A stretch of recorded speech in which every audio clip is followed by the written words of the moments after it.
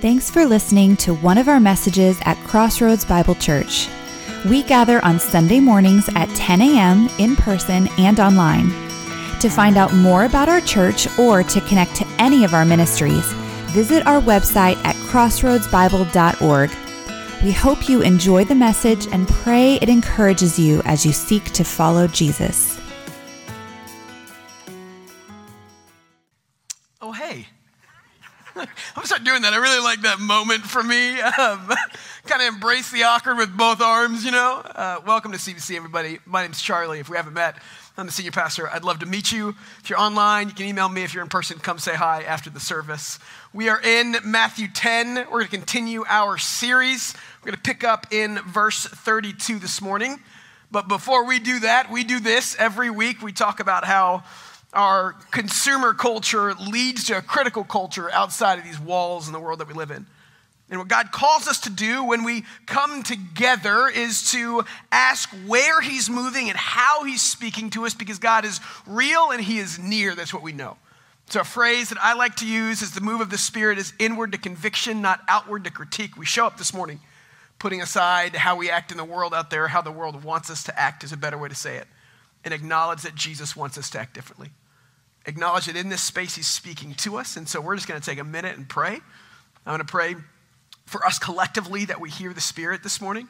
I'm going to give you some space just to say a quick prayer to yourself and ask the Spirit to move so that we might engage with the living God today. Pray with me.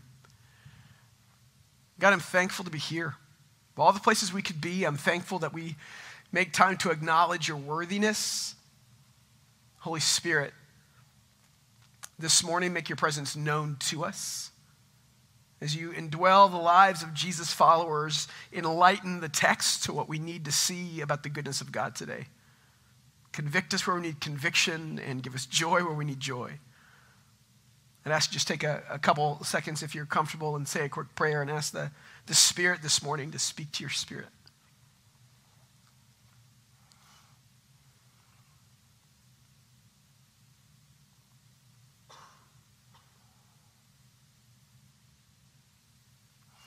I see you pray for me, that God might use my preparation and move beyond just a man and a message, but into something that rolls up into how we appreciate the gospel this morning, how we see Jesus, and it might encourage us as we go forward in a world that doesn't love Jesus as much as we do.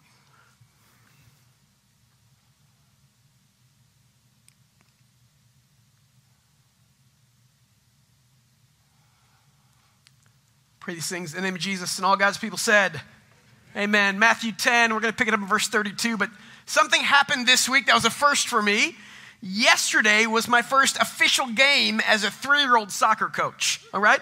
That's right. We have 8 weeks in this season. You'll be getting weekly updates, everybody, all right? You got a fantasy poll going? No. And guess what? The score at the end of the game was 15-2-ish. That's right. We lost.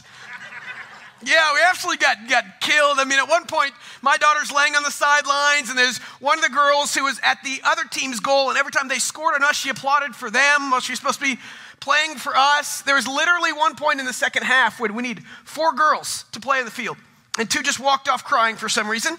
And I said, I need somebody else to play. Does anybody want to play? And they just go, no.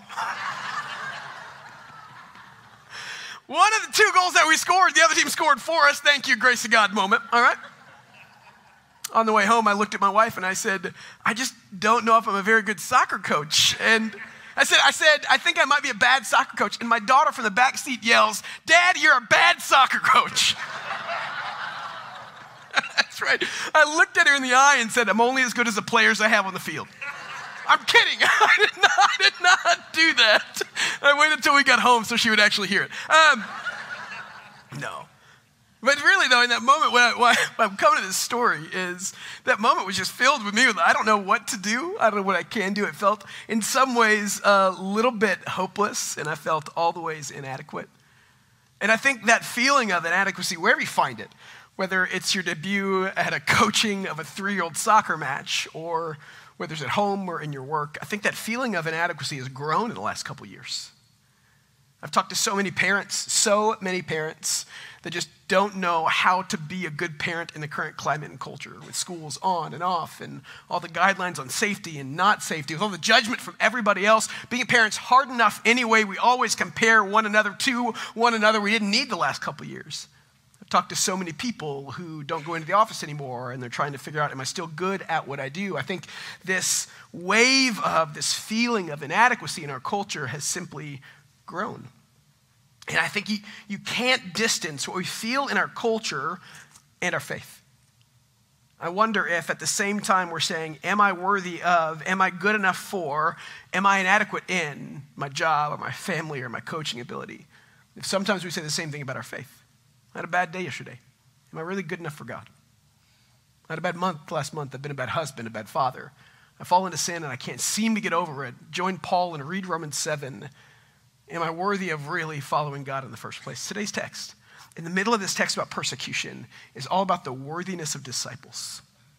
About what we do when we don't feel like we're worthy enough for Jesus. Because those feelings of inadequacy are hard. They hit us right in the feels. And they make us question fundamentally who we are. And so Jesus starts by saying this in verse 32. After he just said, I love you more than anything else, he says, whoever then acknowledges me before people, I will acknowledge before my Father in heaven. But whoever denies me before people, I will deny also before my Father in heaven. And what he's doing after he has this beautiful section on how much you're loved, which we hit last week, in the middle of suffering and persecution, which really goes into, you trust me because I love you more than anybody else does, and trust that because I'm more powerful and my perspective is greater. He says, now here's the mutuality, the nature of our relationship, that I'm going to acknowledge you, but I need you to acknowledge me in public. And one of the things we talked about was the cost of suffering oftentimes is silence, because people get quiet about their faith. But we have to culturally, and I think the way God made us, there's power in public declarations of things. There's power in public proclamation. There's power in saying words out loud. It's why we believe you have to still do things like get down on one knee and ask out loud to get engaged or get married in front of a group of people. It's why we do parent dedications at CBC. It's why we still do baptisms. Baptisms don't save you. It shows people what did save you in the first place.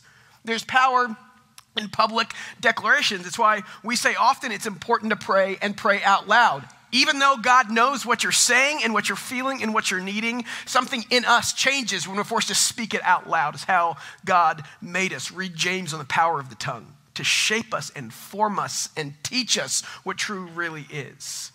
And so there's power in public declaration. Romans 10 puts it like this: for it's with your heart that you believe and are justified, and it's with your mouth that you profess faith and are saved. We need both of these natures. Here's where I think we have to check our passage. I grew up in the golden age of guilt gospel in the mid-90s. I don't know if you guys know what that was, but the goal, I feel like most youth group gatherings I went to, all three, was to make you feel bad enough so you do something, right?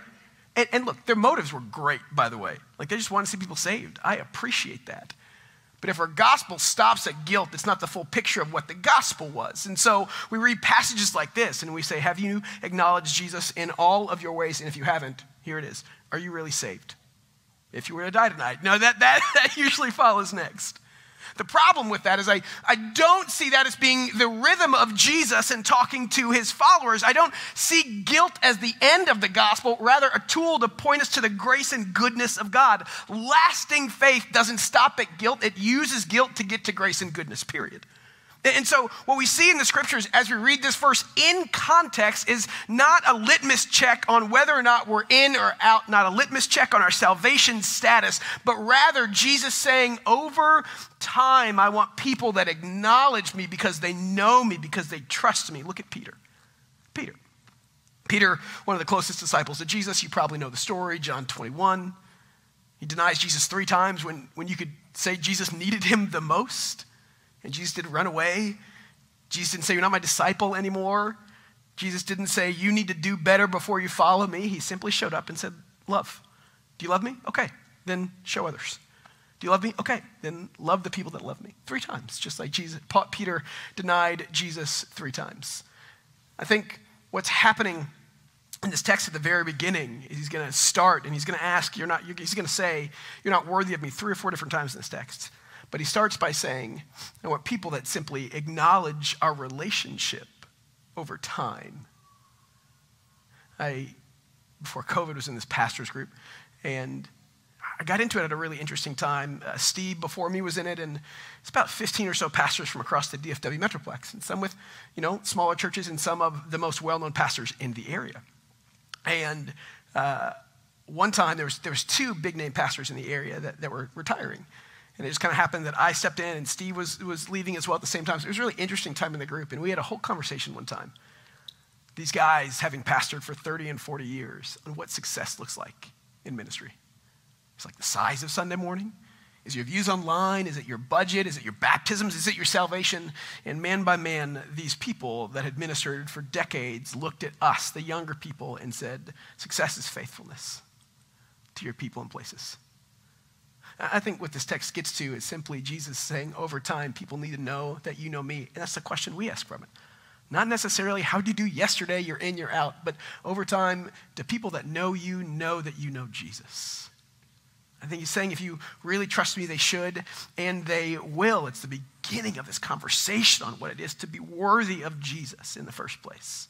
We start by acknowledging him. And he continues, and he says, do not think that I've come to bring peace to the earth. I've not come to bring peace, but a sword. It gets into some dicey homiletical interpretation waters here in the next couple verses. If you read this version of it, there's a version in Luke as well, where Luke's going to say, hey, if you don't hate your mom and dad, then you can't love me, right? This is really hard to interpret because especially in this world and in ours, the family unit is really critical. And so he starts by saying, don't think that I've come to bring peace on earth, but not peace, but a sword. And if you're a Jewish kid in the first century, if you're us now, you're going to go to Luke 2 and be like, hold on a second. I thought you came, when you first came, to bring peace on those in whom your favor rests, right? The Bible story with the angels and the shepherds and all the things and the stable and Mary. And this narrative, especially in this first century Jewish culture, is that Jesus came to bring peace. That's why he's called the Prince of, there it is, Peace. But what he's doing here and what we have to acknowledge are the different kinds of peace in the world. So often our experience with God is shaped and formed by our expectations of God. Do we start with our expectations of God or we start with his of us? And so Jesus says, I have not come to bring peace on earth. I will answer by saying yes and no. In the first century world, the Jewish people thought that Jesus was going to come and bring military peace by reestablishing their authority in the world at the top of the food chart. It's the throne of David. They're going to be in charge. It's going to be glorious. They won't have to fight for their existence anymore. Rome won't be their oppressors. They will oppress Rome. They had this idea that Jesus was going to bring military peace to the world. It goes into kind of how we see and define peace. So to most of us, peace is the absence of conflict. To me, peace is that moment at like 10:49 when we put our kids to bed at 7:30 and they finally fall asleep. And nobody's yelling at me anymore in my house, It's peace. It's the lack of conflict. But when Jesus talks about peace, it's a little different. It's funny. I think in the history, last 3,500 years, I was reading this week, there was a Times article, that there's been peace for about 200 of those years, about 8%. Thomas Jefferson has a fun quote. He says, peace is that glorious moment in history when everyone stops to reload, He's not wrong. I think when we think about peace, we think about this kind of peace. When Jesus talks about peace, for the most part, outside of this quote, he talks about a different kind of peace. And what he's saying in this moment is, I didn't come to bring the peace that you think I'm going to bring. And in the Beatitudes, he talks through peace and he says, you probably know it in verse 9 of chapter 5, blessed are the peacemakers, for they will be called children of God. And what it does, and when he says in the verses above this in chapter 10, like, you're going to bring my peace to people, peace is not just the absence of conflict. Peace is the insertion of God's goodness in good ways to the world that needs it, that has been disrupted by sin. It's the shalom of God in the Hebrew wording. It's a concept. My favorite definition of peace is shalom is the webbing together of God, humans, and all creation in justice, fulfillment, and delight. That's God's peace. My favorite definition of sin plays off that. Sin is the culpable disturbance of God's shalom.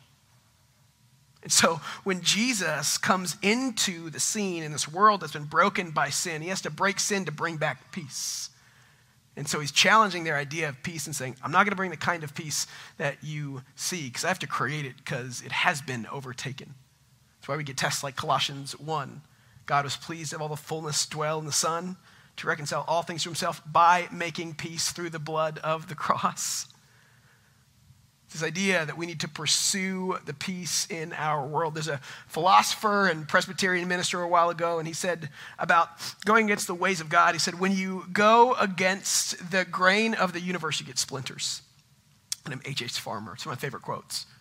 I think that works the same way when you go against the grain of culture. You get cultural splinters. In Jesus' day, it looked a lot like persecution. In this day that we're reading about, it looked a lot like persecution. Jesus was going to die for the ways that he said to live. That pushed back against power and celebrated meekness and said, you're going to love all the people, not just the ones that love you. And you're not going to worship Nero, or you're not going to worship the emperor. You're going to worship only God. That's kind of a big deal. I mean, Jesus pushed back on the power structure in place in the first century. And because he did, he lived against the grain of the Roman culture and world. He got pushback. I think in some ways we see similar, but not the same ways of pushback in our world. Here in America, we are blessed to be in a place that somewhat celebrates faith. There's a bunch written on it, but about the time of the scientific revolution in the 18th century, you saw the split between faith and science, between religion and what we can prove and know to be true. And it's one of my favorite things to study, but basically what it did was said that now society's taken a place where you can have science that's true and good and right, and you can have faith, but then you're not really into science, right? I don't know how many times I've heard people say, I don't have faith, I believe in X, Y, and Z. And here's the deal. I don't think our persecution or the splinters we get from pushing back against our culture necessarily is you're going to get punched in the face, although it might not be too far off. I think people are going to look at us by the ways we think and judge us for it. I think one of the ways that our culture does it is it pushes back against faith as a second-tier way of thinking. I think, too, just to give a real right-now example, we know our culture is really, really big into cancel culture at the moment. I think there's nothing in the gospel that supports cancel culture. I think if you don't jump on board and cancel everybody that did something wrong, then you love what they did wrong, and that's just not true. The gospel is all about redemption, consequences, but redemption. So as followers of Jesus, we push back hard against a culture that says you cannot be redeemed. We push back hard against a culture that says you're defined by your worst moment. We push back hard against a culture that says that you are the worst thing you did and nothing can stop people from seeing you that way. I think our gospel pushes against a culture that doesn't value our gospel. And so what we have in this moment is Jesus saying, I didn't come to bring the peace that you thought I would bring. Instead, I came to bring a sword. The sword there is a double-edged sword. It's a Roman tool that could kill you pretty quickly on both sides. I think a really great analogy of this is Jesus saying, I want deeper, richer peace for you than the peace that you know. I don't know if you've ever been to any kind of counseling situation, marriage counseling or personal counseling. But let me tell you something. You're going to go into counseling trying to make your life happier, healthier, and whole. And for a little while, it's going to feel like it's not doing that. For a little while, it's going to feel like it's making life worse because you got to go in and undo what you did to get to the place that you're at, you know? This idea that if you want the deeper and richer and fuller version of life in peace, we have to fight the sin that led us to where we're at right now. Jesus said, I didn't come to bring the peace that you're thinking about. I came to kill it so that you could have a deeper peace. And so he says, this is what worthy discipleship is. He says, we're going to start by acknowledging me, and then we're going to acknowledge what following me does. It pushes back against a culture that fights me in the ways of Jesus. And then he gets personal. Read the next verse. He says, for I have come to set man against his father, daughter against his mother, daughter-in-law against her mother-in-law, and a man's enemies will be the members of his households. I've seen this used to justify division within families, and that's terrible. Because here's one thing I know from the scriptures. God loves families.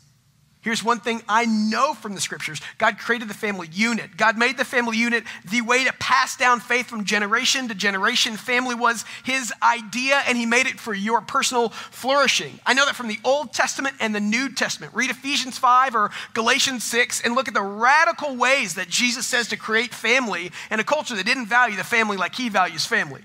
When we serve one another and we aren't served by one another, it's not the chief end or main goal. I know that God has always valued families by saying the 10th commandment, honor your father and mother, is the only one with a promise on it. And your life will be longer. Subtext, because they won't kill you, you know? I have a 3-year-old. I think about that often. But it's this idea that we have to know that God created family and passed it down. So you can't read this verse and justify division, fighting, or any kind of malice or anger you have in your heart for family. You can't do that. One of my soft plug favorite podcasts is a podcast by a buddy of mine named Family Discipleship. He just talks about how we use the family to bring about discipleship in our families, in our kids, in our marriages. It's really, really fantastic. It expresses God's vision and value for family. So then, if Jesus doesn't actually believe that we're supposed to, in Luke it says you're going to hate these people, why does he use this language? A couple reasons. One, in your journey with Jesus at this point, the disciples, we tend to look at Jesus and we tend to think about all the things we already know and apply them to Jesus at this moment. Like we know Jesus was resurrected. We know he was good. We know he did all these things. We know all the parables he says. We know all the times he went and healed people. And then we interpret that into this moment with his disciples. The problem is the disciples learned over time the reality of Jesus.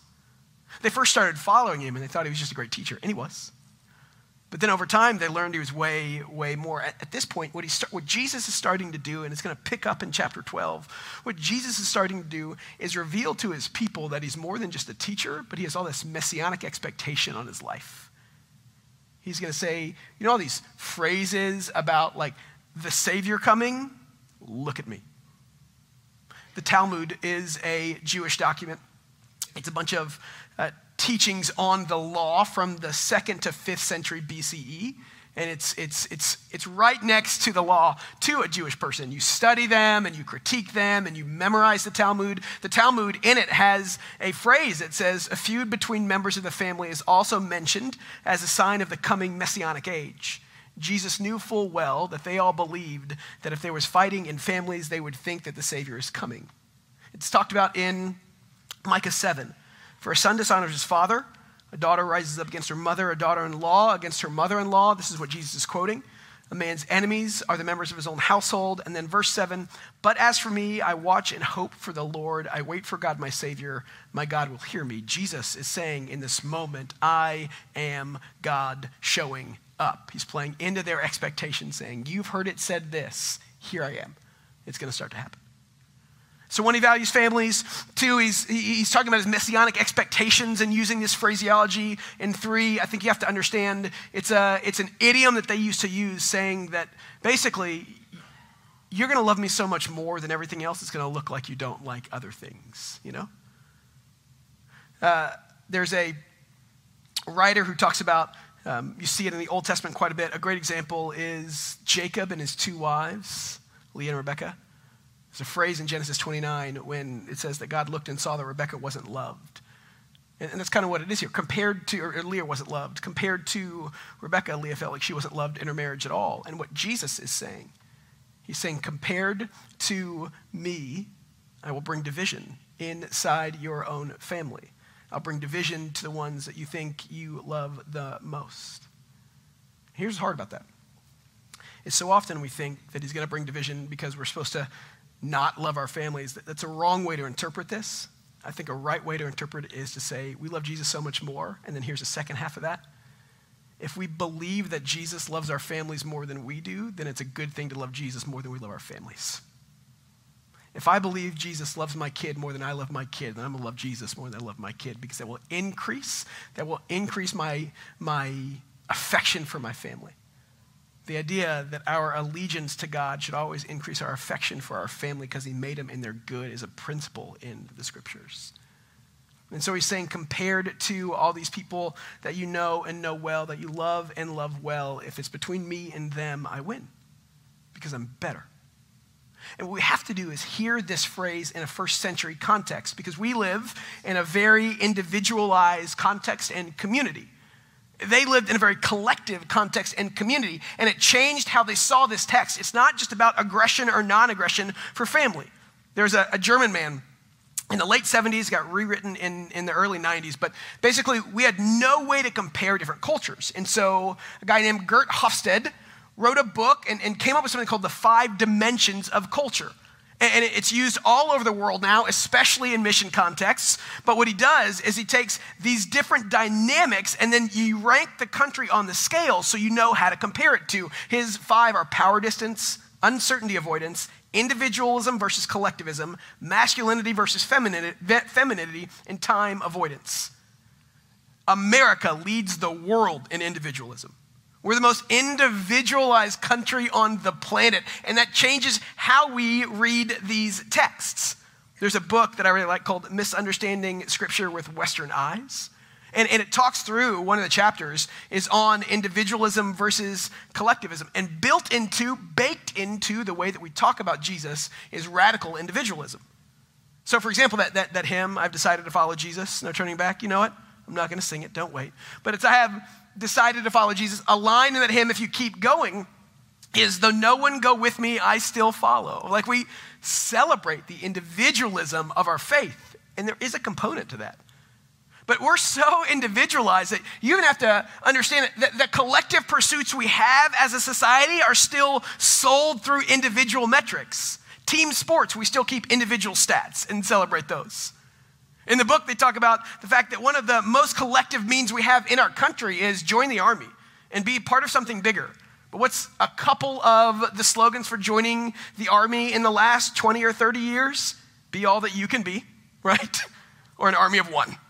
So join this collective thing, but also you're an individual, be awesome. In the first century world, that was not what they celebrated. What we call a virtue, they would call a vice. There's a phrase that said in Jewish cultures that the tallest blade of grass gets cut first. Your goal wasn't to get out of, your goal wasn't to get ahead of or to stand out. It was to support the structure that's already there. And you see it in Scripture. Acts 16 is a great example. There's a couple different stories in Acts 16 about Paul saving people through the power of Jesus, like the jailer, and then he said, and your whole household's going to come to faith. Lydia is a great example at the end of chapter 16 where she finally decided that she was going to trust in Jesus, and it says, and her whole household came to faith. God saves people so that he can save families. We even know it's true in how we say our names. So we have first, middle, and last names, the tripartite name, because of the Romans first century. And when we say names, you know what it is. It's Charlie if you like me, it's Charlie Ridenauer if you're a little serious, and it's Charlie Robert Ridenauer if you're my mother and I'm in trouble, right? We all know how that goes.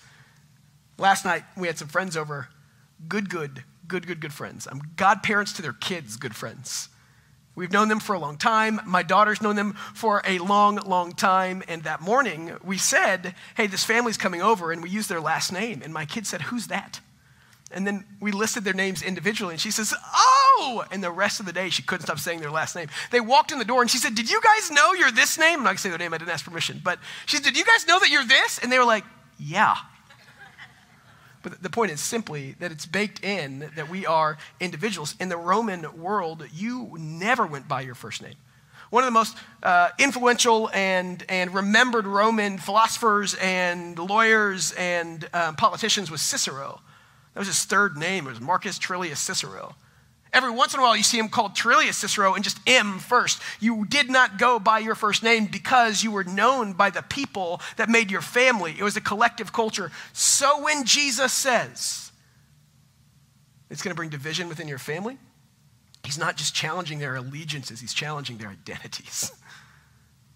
He's making the case that, look, you're no longer known by this thing that was supposed to be your best good. Now I am your best good. And these relationships that were supposed to define you, they don't anymore compared to me. I think a great one-to-one on this is hopefully healthy marriages now. I have a premarital counseling session later this afternoon. It's week 1, and we're going to talk about the value of biblical marriage. And I'm going to say where we start is understanding that when you get married, your family is now this. even though you're going to want to love your mom, dad more. You don't. Like, this creates new allegiances because now you have a new identity. Jesus is absolutely challenging their identity in a first century world where your identity was your family, your tribe. And so he continues. Whoever loves his father or mother more than me is not worthy of me. And whoever loves the son or daughter more than me is not worthy of me. And then you get into this conversation about worthiness. And it's tricky as we follow Jesus. Because fundamentally, do you know who's worthy of God in this room? None of us. None of us. Not you, not me on my best day, not me if I've prayed all day on my best day. Nobody in this room is worthy of God. You see scriptures time and time again that talk about nobody's worthy of God. John the Baptist, who we're going to talk about next week, says, I'm not even fit to tie this dude's shoes. I'm not worthy of Jesus. But at the same time, Jesus says here, you're not worthy of me. And it begs the question, what does it take to be worthy of God?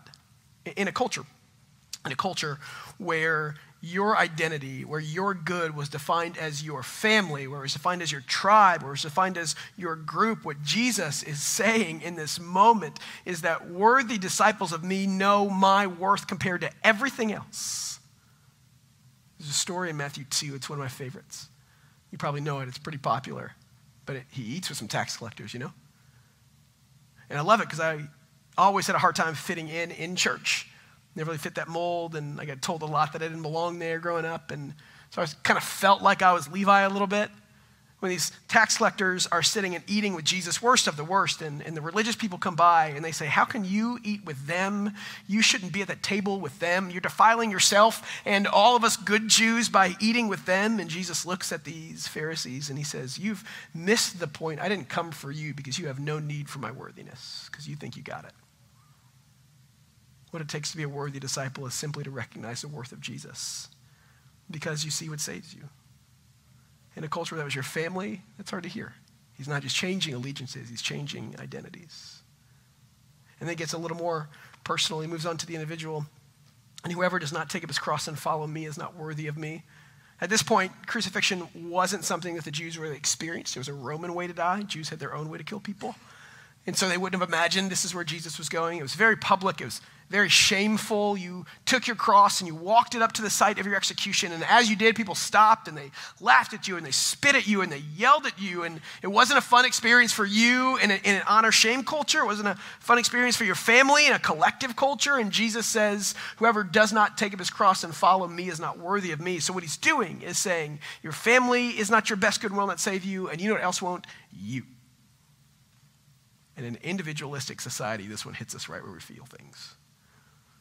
I love that now I feel like, live in the greatest expression of individualism the world has ever known. And I know that sounds hyperbolic, but it's not. Do you know why? Because everybody that wants one has their own platform to reach anybody they want. That's amazing. That has never happened before. If you feel like people need to know that you had Wheaties this morning because you're the center of your own universe, you can do that and you can watch people comment on it. It's outstandingly interesting and sad at the same time. Rutgers did a study a few years ago and they talked about this idea of me-formers versus informers on social media. Me-formers were people that shared things that they, quote, have no value at all to anybody else. And then they quoted how many, they said up to 80% of Twitter is me-former stuff. Not like the world needs this or I need this. It's more like, hey, this is what I watched last night on TV. We are no better for that information, all right? But if you want to share it, that's great. I'm not knocking Twitter. I'm simply saying it becomes these echo chambers of our own importance. Cause us to buy into the lie that we're more important than we are, that we're bigger than we are, that we can do more than we can actually do. Cause us to buy into the lie that we're more dependent on us than we are on Jesus. And so Jesus says, whoever does not take up his cross is not worthy of me. I look at all the kinds of people that we have in this world. I look at all the kinds of posts that we have in this world. I look at how I think this world more than ever revolves around the me personality or my brand or my opinion matters or. And I wonder where it's gotten us. Because in this country alone, depressions are up, suicide's up, medication need for health is up. I look and I say, in a culture that centers itself on the individual, on the meanness of my life, is it really, really working? What's worthy of our worship? And so he says, whoever finds life will lose it, and whoever loses his life because of me will find it. That's a gospel principle that just says you have to stop seeing you as your own Savior to actually find your Savior. It's what happens in Matthew 2. It's what happens with the rich young ruler. It's what happens when Jesus talks about the camel and the eye and the needle by saying, hey, it's hard for people that have a lot of means to find Jesus as their means for salvation because we've said it before, it's really, really difficult to know that you need and you have everything you want. And so he says, do you know where life starts? Recognizing that I'm worthy. And all the other stuff isn't as worthy. Worthy disciples know the worth of Jesus because they see what saves them. Henry Nouwen, priest and writer, says, death indeed simplifies. Death does not tolerate endless shading and nuances. Death lays bare what really matters, and in this way becomes your judge. So Jesus is saying, really in the end, you die to yourself so that you find what really matters in the world. And the principle of God is when you do that and get out of your own way, you find what actually saves you. You find life. Paul says it like this in Romans 1. I'm not ashamed of the gospel because it's the power of God that brings salvation to everyone who believes, first the Jew and then the Gentile. The question we have to ask and answer is, what does it mean to be a worthy disciple? Find and focus on the worth of Jesus. Recognize his role in our world as a definer of our good, as one who cares for us, as one who walks with us, as one who leads us to life.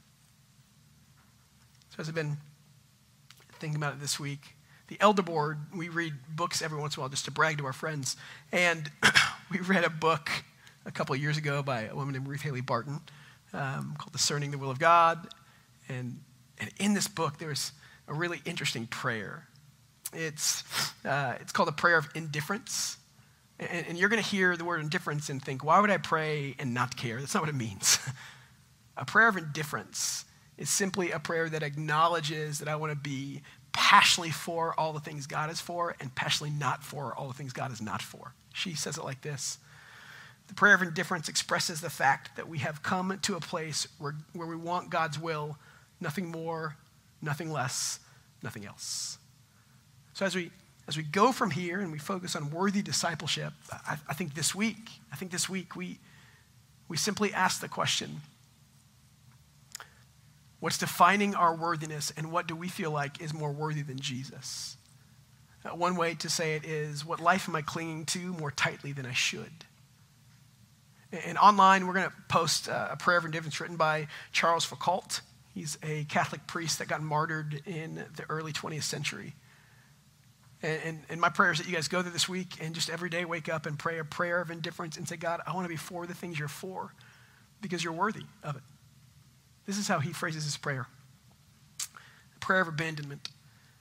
Father, I abandon myself into your hands. Do with me what you will.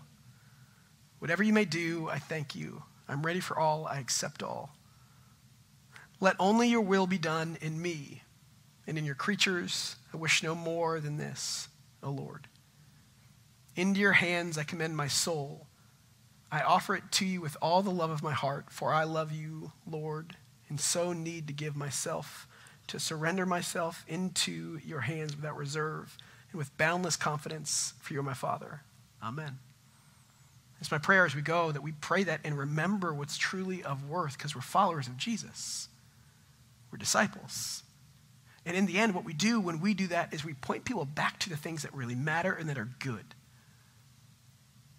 And when we, about 2 minutes from now, take communion, every time we're reminding ourselves of the worth of Jesus. Every time we're reminding ourselves that, you know why Jesus is worthy? Because he loves me more than anything else loves me. And I want to love the thing the most that loves me the most. It's a healthy world to live in. And so we're going to end with communion, and we're going to focus on how much God loved you and why that makes him worthy of our love. We're going to focus on what we said earlier, which is if we focus on God's love for us, then as our love of God grows, our love for others grow, your family and not your family, your enemies, and the people that say they're your enemies.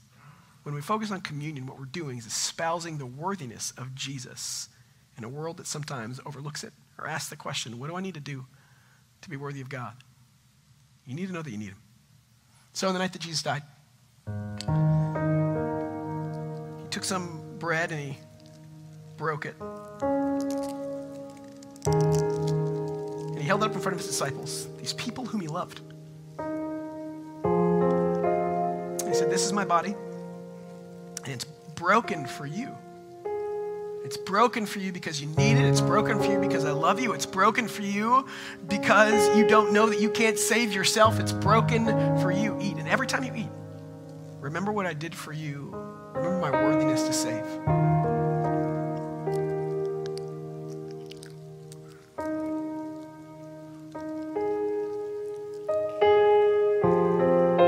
And then he took some wine and he held it up and he said, this is my blood that's shed for you. My blood that's poured out because I care for you. My blood that's spilled so that yours doesn't have to be. My blood that will mean that you can have life if you remember how worthy I am. You can be my disciples. He said, drink. And every time you drink, remember.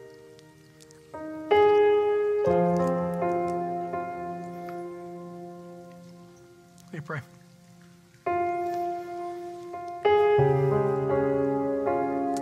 God, my prayer is that you, as a collective whole, we simply remember how worthy you are, and that in doing that, people see your goodness. It goes beyond our desires into a deeper faithfulness for you, no matter how we feel or what kind of day we had, that gives us encouragement and hope, that leads us beyond just guilt into grace, that we might see that the majesty of your grace is why we worship you in the first place. So may we be people of indifference towards everything else so that our affection for you grows. I pray these things in the name of Jesus. Amen.